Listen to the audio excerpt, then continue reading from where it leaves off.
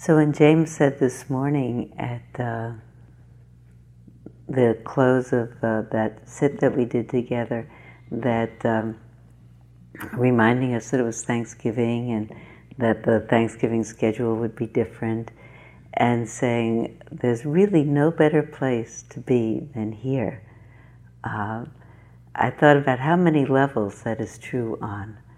And I think in the moment he may have been connecting and particularly reminding those of you who have been with us for Thanksgivings before that there's a tradition of eating an especially elaborate meal, and it's lovely to eat it together. And so there was a level, I think, on which he was saying it's really very, very pleasant to have a festive and celebratory meal with friends.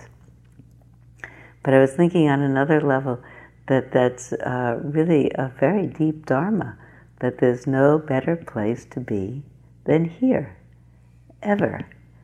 And that that particular line could be both the instructions for practice and the promise of practice. That the instruction for practice is to dwell really as peacefully as we can in the truth of the moment all the time. And the promise of the practice and the goal of the practice, the discovery of the practice, is that we can. And that really the truth of our discovery is that we can do our lives, we can live these lives challenged as they all are by degrees of challenge. Not everyone's life is the same. Each of us come into unique circumstances and are presented with unique circumstances. But the great discovery that we can not only live our life awake and alive in it, but that we can respond with kindness and compassion, can even celebrate. That really this is on behalf of being able to be fully awake in our lives. I thought about the fact that I heard on the radio the other day that yesterday was the biggest travel day in the whole year. More people travel on the day before Thanksgiving than any other day. And they're all going home. And I thought, we are too. But we don't have to get on a plane. That we are just doing it here. And we are actually going home to that home which is our birthright of a peaceful, awake, alert, responsive heart. I've been saving a cartoon all week, and it's been like a koan, because I read it for the first time a week or so ago, took it out of the New Yorker, and I thought I would tell this cartoon on Thanksgiving, and it's been changing in its meaning all week long, and I could probably do a whole hour on this cartoon. Maybe I'll put it on the bulletin board later, and you can do your own elaborate koan study on it. But it's a board meeting, a bunch of people in suits in a big metropolis. You can see that out the window, skyscrapers. And so folks in suits sitting around a table, and the leader of the board, the chairman of the board, the person at the head of the table, is saying, "We've agreed then to deck the halls, but the resolution to be jolly has been tabled." So I thought about the particular way in which, the particularly unique way in which we celebrate, where we do it in this quiet way. We deck the halls, we celebrate, but there's something, the current unfolding of that koan for me, at least at this moment, is that we're not jolly in the sense of pretense jolly, or extra jolly, or pretending that we're happier than we are, which is often one of the burdens of this holiday season, is the sense that we have to be happier, more pleased with our lives than we actually are. Frequently people say to me in January, "Thank goodness that's all over. Don't have to pretend to be so pleased anymore." that actually what we are exchanging for a pretense of jolly is the truth of genuine happy. And I think that genuine happiness is really the gift and the potential of this practice. I trust that that's so. There was a new book, I think it's Mark Epstein's new book recently, has an introduction by the Dalai Lama. And the first sentence of the introduction is, the purpose of life is to be happy. And I was surprised. I thought it would say, given that it's the Dalai Lama, and he is tirelessly working not only on behalf of Tibetans and on behalf of Buddhism, but on behalf of world peace, that he would say the purpose of life is to serve. And yet he said the purpose of life is to be happy. It's quite clear from looking at his life and the rest of that introduction that really the path to happiness is the path of service that comes from genuine compassion, which comes from seeing clearly, which comes from looking deeply, which comes from dwelling in a balanced way in the truth of our lives, moment to moment, which is what we're doing, which is why we're in the right place at the right time. And it's a great gift for all of us that the Dharma has come into our lives. When we do this practice of attempting to dwell, and sometimes dwelling peacefully in the truth of our lives, we get to see quite clearly two very important truths. We get to see three, actually. We get to see how everything comes and goes, which I think helps us to live with the second of the three great truths that we see, which is the truth of the great ubiquitous quality of suffering. The fact that suffering is built in to the condition of having taken form and taken life, which, if we see very deeply, leads us really to the place of compassion. And we get to see as well the truth of the interconnectedness of all experience. And when we get to see that, we really understand the extraordinary way in which everything is connected to everything else. We begin to understand that it's a lawful cosmos. It's one that one can trust. We'll get to see with a quality of radical amazement that gives an excitement to being part of life, that sustains us in our view of suffering, I think, and which allows us to recognize that although the infinite web of karmic interconnections is enormous, that every single act matters, and that we matter, and what we do, and what we think, and what we intend matter. And our lives become valuable, and everyone's life becomes valuable. And so I think that even though if someone were to look from another vantage point at us celebrating Thanksgiving, especially maybe they look at us at the lunch table and they see that everybody is sitting very quietly, they would not know what a passionate practice this was. Might think it was odd, as a matter of fact. They might think it was grim. It's the least grim and the most passionate practice I know. It's actually the determined practice of transformation of the heart to compassion and kindness and service and happiness in a most straightforward way. Think about the way in which this week all of you have seen the truth of suffering in one way or another. We see, for some people, these are difficult times in their life, and there are really the great sufferings of life, of the sickness or possible loss of people or things that we care about, the people in our lives, the dreams in our life. I think all of them matter. I was going to make a hierarchy, but it's painful to realize that a dream isn't going to work, that we really wanted to have work, that someone that we love might not be available to us. To be able to discover that we have the capacity to recognize and tell the truth about pain, and still be here for the next minute. And to be here with less suffering than before we told the truth. I had a friend who died a couple of decades ago now.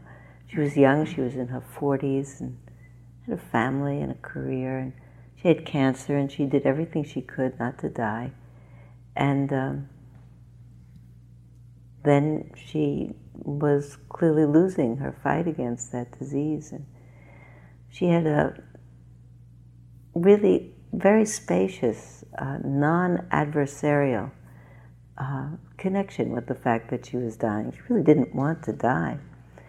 She saw that it was happening. She was talking to me one day about the fact that she had done so much in the way of emotional growth as a result of her having been ill, having finished the pieces of her life that she hadn't quite finished, and made amends with all the people that she hadn't made amends with. And she said, I've grown enormously from my illness, she said. But you know, the truth is, I would have rather not had the illness and rather not grown. And I think that's true for all of us. Given a choice, we just as well have the kind of fortunate karma where we learn slowly and on less difficult homework. Bill Kwong is the Zen Roshi at Sonoma Zen Center. And he came to visit at a retreat that I was sitting at some years ago, and he was a guest for the afternoon and led a sitting. And afterwards, he said, I don't want to give a talk, but I'll answer questions. And people asked Dharma questions. What is Kensho? What is enlightenment? And he gave answers. And then somebody said, I heard you had cancer. How was that? And I had known that Bill had cancer, but and that now he was apparently better from it. But I thought, whoa, I thought people were going to ask Dharma questions. But it was a Dharma question, actually, and I wondered how he would deal with it. And the public announcement of, I heard you had cancer, how was that? And he thought for a minute, and he said, it was terrible. It was really terrible. Said it just about like that. And then he talked about something else, perhaps how he got better, or how glad he was to be better. But it was such a relief to me that he didn't say, my great realization that all things come and go helped me be present to the truth of my experience, and I sailed right over it or right under it. He said, it was terrible. It was really terrible. And then something else. It was very important learning for me at that time. So there's a lot of huge suffering, that the big sufferings of losses. And when we get to be here, we get to see the everyday, small, recurrent sufferings of our own minds, even when we're not facing a very impending, great challenge in our lives. Just the challenge of even being here in a reasonably benign environment. It's pleasant here. And yet everybody has storms inside of them in response to what's happening. Somebody faxed me a prayer of thanksgiving yesterday. It says, I want to thank you, Lord, for being close to me so far this day. With your help, I haven't been grumpy, judgmental, or envious of anyone. But I will be getting out of bed in a minute. And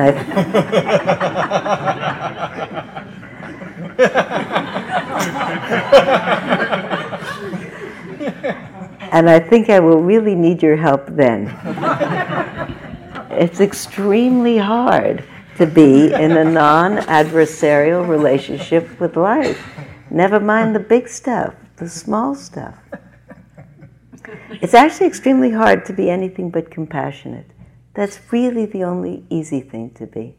I had a lesson coming back from Boston a couple of weeks ago.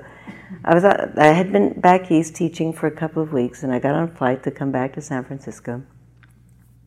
And I really had a very intense schedule for several weeks, and I was so happy to get on a plane. Didn't want to do anything on the plane.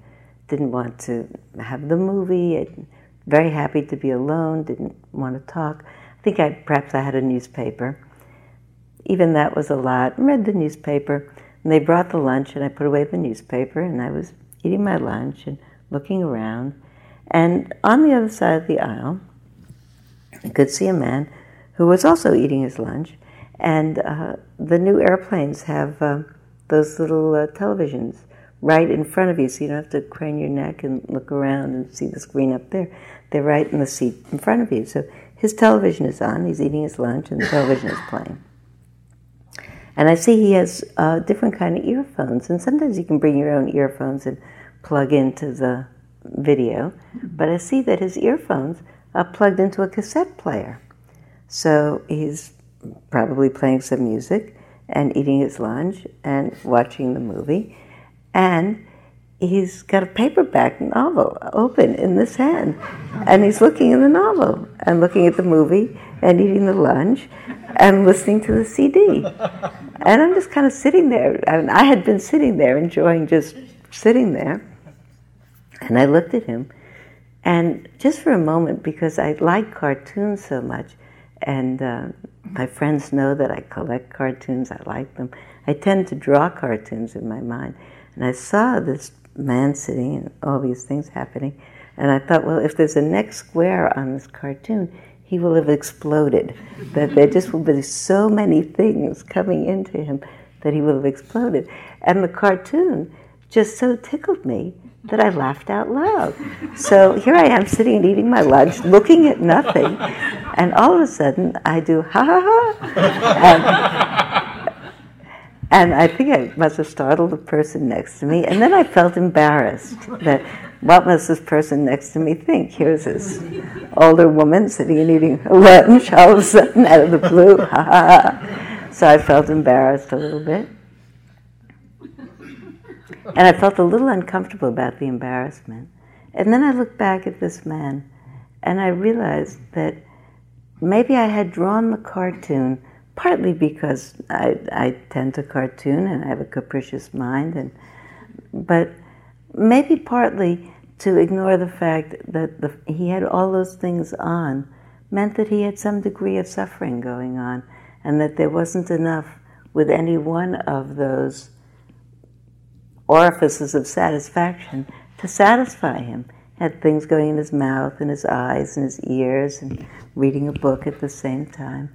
I was reminded of hungry ghost realms where you can't eat enough to keep comfortable, where you just can't make yourself comfortable. And so I thought to myself, maybe he's frightened of flying in an airplane. He has to do everything possible to divert himself. Maybe he's just frightened in his life and can't get comfortable in his life. And then I actually felt sad for him and somewhat, I hope, compassionate. And I felt better. That felt better to be compassionate about him, make some prayers of metta for him about, hope you feel all right. It felt better than feeling smug about, I'm just sitting here quietly and you're putting in all this stuff. Smug doesn't feel good. Compassionate feels much better. Actually, it's a surprise to me to discover, I keep discovering it, that when I first heard about Bodhisattva vows, about great compassion for all beings, I thought that's too hard. And actually, I think the secret is, it's the easiest way to be happy. And I think that connects to the realization that we all hope to have, as well as seeing the suffering in our own lives and the suffering around us, of the way in which every life is interconnected. Everything makes a difference. There's a way in which when we discover the way every experience is conditioned by something else, just as you are now. You see that a thought makes a feeling, makes an emotion, brings back a string of memories, or a thought brings another thought, brings a string of memories, brings an emotional wave makes a body response, makes a whole projected story. We see how every event conditions something else. Everything makes a result. It's amazing. Kind of awesomeness about that. And that every single thing that we do, in a sense, is conditioned by everything that's ever happened. You know, sometimes we think about miracles. Yesterday in my class, down in the lower meadow hall, people were talking about how pleased they were to have this practice. And people were telling stories about how they got here. That I met so-and-so who told me about this and that, who led me to so-and-so, and now I'm here. And sometimes it's a long trail of getting here, sometimes it's a short trail. And everybody said, but you know, if I hadn't met so-and-so, maybe that wouldn't happen. I'm so glad I met so-and-so. But then you think, well, it might not have happened, but maybe we would have met somebody else. You know, we don't know really. A couple of weeks ago, I was leaving the house where I stay in Kentfield when I'm down here in Marin, and going into San Francisco. And I really had my hand on the doorknob. I was about to leave, and my phone rang. And I thought, well, I could let the phone machine pick it up, or I could pick it up. And I'm actually a little bit late, but I picked it up. And I said, this is Sylvia, and someone said, oh, I can't believe I've really gotten you. I was expecting a machine. And the point of the reason of that call was, it was a person I didn't know at all, who perhaps had heard me teach. I'm not actually even sure of the connection. But she said, I just have this thing going on in my life right now, and I thought you'd be the one to talk about it. Have you got a minute? So it took really a couple of minutes, that's all. Finished, she said, oh, I'm so happy you were there. I was happy I was there too. And that was it. I don't remember the person's name, I don't remember the circumstances, I just remember that happened. And I felt good. And then I drove to San Francisco, and I was going over the bridge. And I just came over the bridge, and they were clearing up an accident, starting to clear up an accident that had just happened. And I thought, oh, had I not answered, it's good that I answered that phone call, I thought, because had I not, I would have been here 5 minutes earlier, right when that accident was happening. Then I made the extra story that Gil pointed out so well the other night in his talk, of assuming that this and this and this event means this or is caused by that. I said, you see, I said to myself, see, I did that good thing and therefore wasn't in that accident. I said, and then I realized afterwards, those are two completely separate events. On any other day, I might have been taking a shower and missed an accident. Every single day, I miss every accident that happens in the whole world. That's really true. Every day that I am still here, I have missed every accident that's in the whole world. To imagine that it's the particular action that I did just prior to that which conditions it and does not take into consideration how other people drive or other people, is to make myself the center of the whole world. And it's not, I think, a correct point of view. It makes too much responsibility on myself. And then I can take too much praise and too much merit. I think no one is responsible, and it's everyone's merit. And every single day, that the fact that we have, our karma is such in that day that we miss an accident, either proximally or distally, is another amazing day in which the karma of the whole world worked out, that we hear another day in which to be present and in which to serve. It's an amazingly thrilling place. What I came to realize after that is not that the phone call didn't matter. The phone call matters, but it matters with or without the accident on the bridge. Every act matters, and you don't know how.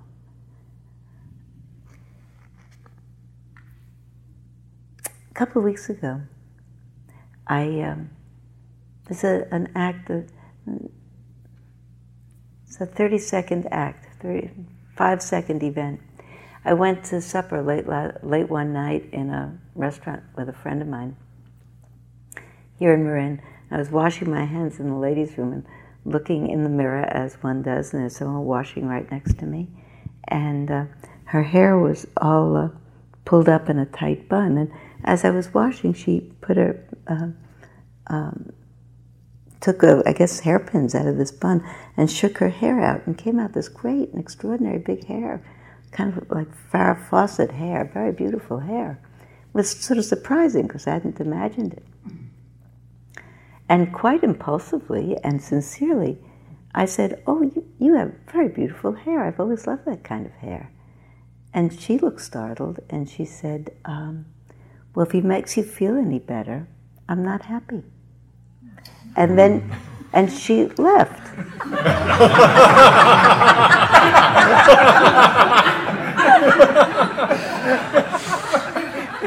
It's a hugely important Dharma story, and I've told it all over the place. And it keeps unfolding as a koan, and this is why. In the moment, I felt a little miffed, you know? Do I look like the sort of person that would feel better to know that she's unhappy? You know, I think I have a kind face, and so I could get a little miffed about that. And then I thought, okay, deal with that miff. Then I thought, well, it's a good Dharma story. Beautiful hair does not make you happy. Nothing actually makes you happy except a peaceful heart. So I thought, okay, I learned something, and I left the ladies' room, and I went back to my friend Martha, with whom I was having dinner. And then I told Martha that story. And then Martha got vicariously miffed on my behalf. It's not so nice for that person to say that towards you. Then I thought, you know, Martha, I don't know. I have no idea what the mind space into which I really made a quite impulsive and I think good-spirited remark. I don't know if 5 minutes before that person was having dinner with someone who's been their partner for a long time who said, "I'm not in love with you anymore." I don't know whether 5 minutes before that person, after having been sober for 12 years, just had a glass of wine. I don't know whether that person lost their job that day. I don't know the mind into which I was. So I thought about it. So as a matter of fact, at that time I thought, oh dear. And I looked around the restaurant and I thought maybe I could find her and I could go apologize. And that obviously would be very awkward, and I wouldn't do that. And besides, I didn't see her.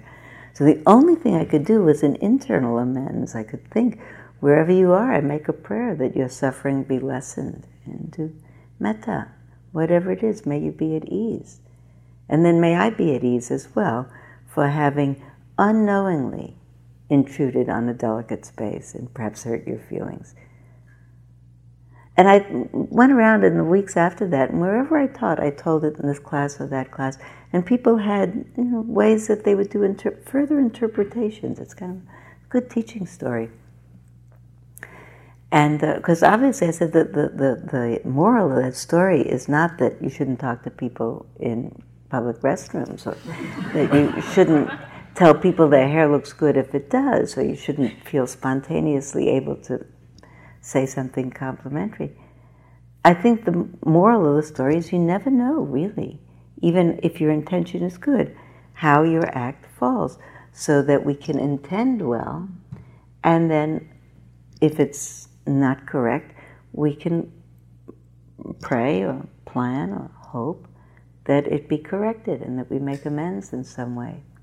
And then someone said to me, after I told the story in some classes and I felt content enough with it, somebody said, I think you've left out a piece, that you don't know either that 3 months from now, that very woman is in a place not so vulnerable as today, and standing in front of a mirror and brushing her hair and looking at herself, and says to herself then, I have really nice hair.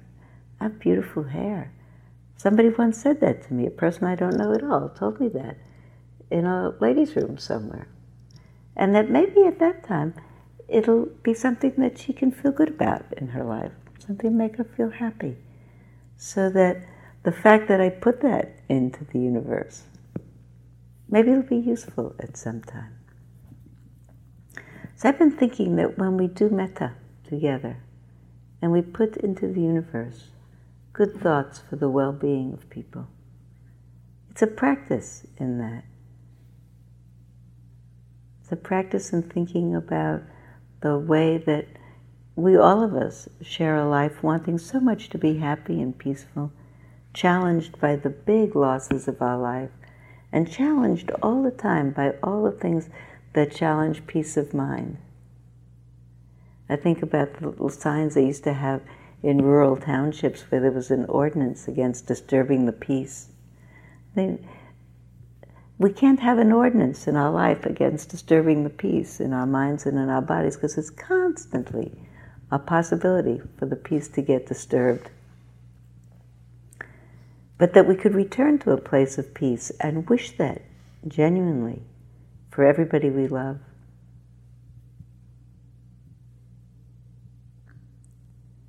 I think about the things that people will be grateful for today and say that they are grateful for. I am so grateful for this practice of reestablishing the peace in our hearts that's our birthright, of coming home to that peace all the time, not just on certain days of the year. Telling the truth of our lives, including all the suffering. Telling the truth when we feel contrite, making amends so we feel better.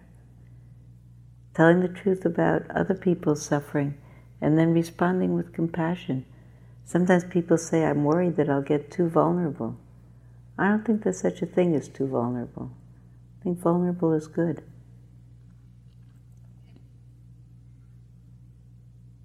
I think it's actually through seeing deeply the truth of suffering that we get to be compassionate towards other people, and that we can't help but being compassionate to ourselves as well. So do you remember last night when we did a metta together, we did a visualization. Most of you were here, but for the people who weren't here, we did a visualization where each of us closed our eyes and we imagined ourselves in the middle of a big circle. And we imagined that in front of us were our mother and father. Sometimes when people first hear this practice, they have a momentary flurry because not everybody's experience with their mother and their father was a happy one. And I loved when I first heard the teaching of this particular teaching of putting your mother and father right in front, because but for your mother and father, regardless of your experience with them, you couldn't be here. So to acknowledge them as the source of your life, and actually through them, their parents and all of those parents, all the way back to the beginning of time, who actually had to meet each other, all the way back to the very beginning of time, in order for you to be here in the middle of the circle. So here are your parents, and around them are all of the people that are near in your family and near to your heart. So when I close my eyes, I see my husband and my children and their whole families. And then as we sat and we brought into that circle all of our close friends, and people that we work with, people that we know, have the sense visually that all of those people are around us, and that behind them are the people that we know a little less well, and a little less well, and a little less well, and all the way around, 360 degrees, all the way around the world, and we're in the middle of that center. And we even included in that whole visualization the fact that somewhere in that whole crowd of people, stretching from here all the way around the world, are some of those folks that we've had some difficulties with. We really would like to put in the back of the whole crowd if we had a choice, not so quite up in the front, but that they're somewhere in the crowd. And when we feel encircled by our friends and our teachers and our benefactors and the people to whom we feel most grateful in our lives, it's more or less all right for us, for those other folks to be in the crowd. And then part of that visualization was to recognize that each of us sitting here together has our own circle. And we each of us are sitting, even if we're sitting 3 feet from each other, in each of our worlds, we are the middle of our circle. And the world stretches out around each of us from us. And from the vantage point of those moments of awareness in which we know that it's not my life, but life happening, we're not the center of it. There are those moments where we recognize that life arising and passing away forever and ever eternally, there are no points of separation. From the point of our experience of our lives, we are the center of them. And so if you want to close your eyes and reestablish for a moment that whole center for you, we can't do it any other way, but feel, actually, here are our close people, and the people behind them, and the people behind them.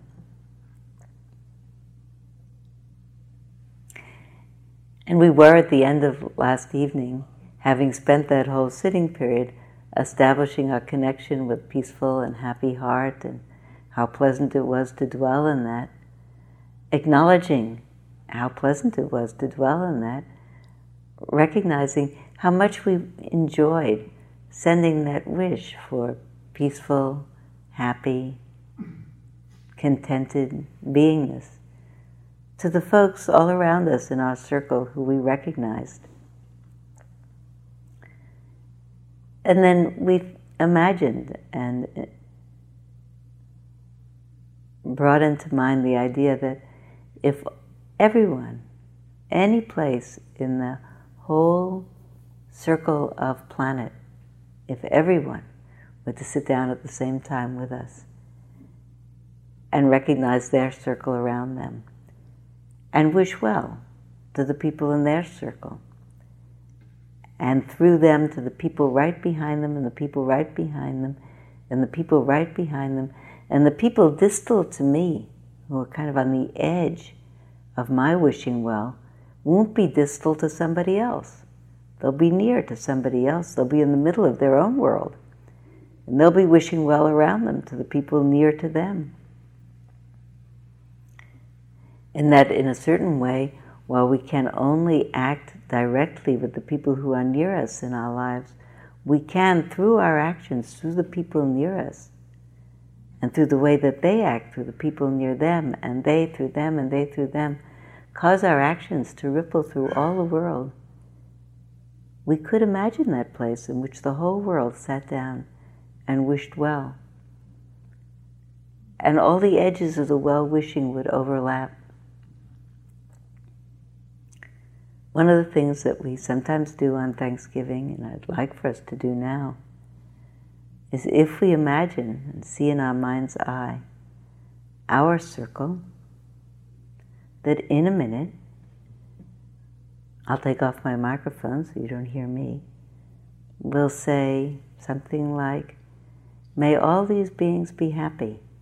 And then each of us will announce out loud into the air, not very loud, but loud enough so that we hear it, and maybe loud enough so that some folks around us might hear it, the names of the people that we see in our circle. And I know that because I'm sitting next to people that I know and care about a lot, that they'll hear me say their names in my circle. I'll hear them say mine. Will each of us start in the middle of our circle? So most likely I'll start by saying my grandchildren from the youngest to the oldest, which is my habit. And then I'll say all my children and their people and my husband and then my very dear friends and then other friends and other friends and other friends and teachers. And that's at the point where I'll start to hear my people next to me saying my name and I'll say their name. And then someone else will say some other name somewhere nearby. Someone will say Donald or Max or Clark or someone that's not in my immediate circle of people.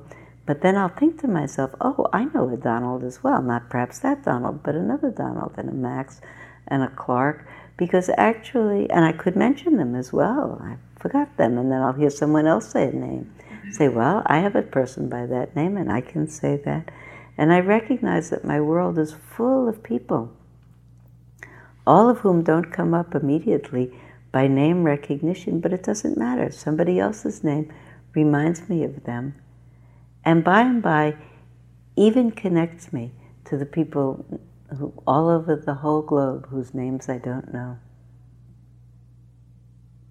So we help each other connect really to that place where we can wish most fervently that the peace that we wish so much for ourselves and the happiness that we want so much for ourselves be that for the people that we love and really for us.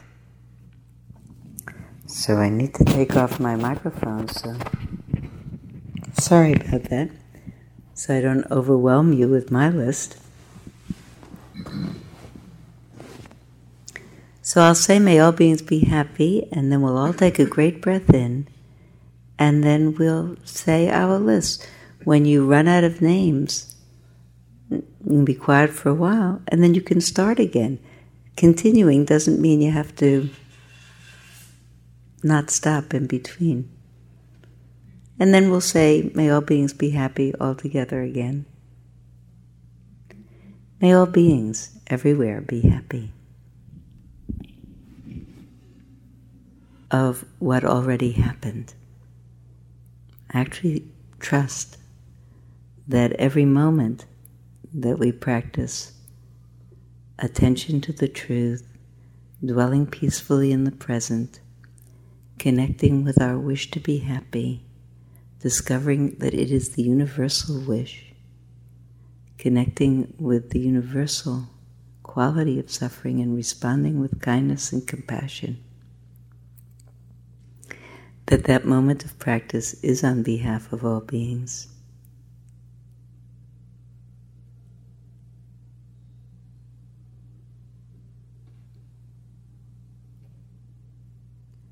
I'd like to invite you, if your eyes aren't open, to open them. And in a moment when we go down to eat, we'll eat in our usual way of looking at the food and appreciating it. But just for a minute, especially because it's Thanksgiving, I'd like to invite you to look at each other for a minute. Just look around and look at each other.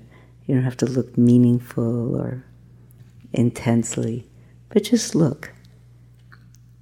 These are all the folks that are holding you up in your endeavor.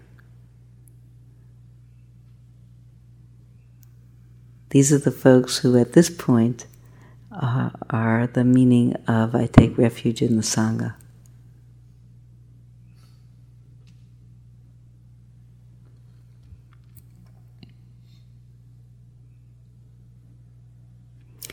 In a minute, we'll go down to eat. Here are instructions for how to go down. First, I see it's raining, so we'll go down walking briskly. When everyone comes into the dining room, they may file past the serving table in order to feast their eyes. This is a note from Beth to all of you. She's inviting you to feast your eyes on the offerings. Then you are welcome to sit at any table, but please to be sure to leave one place empty at each table. And those folks who are part of the cleanup and usually go to the front of the line, please sit at the table in the front of the dining hall near the refrigerator. That probably means that that table will serve themselves the food first, so everybody knows what that table is. And what we'll do is we'll go down to the dining room, we'll all go into the dining room, we'll find our place at one of those chairs, and we'll all wait and have a blessing before we eat.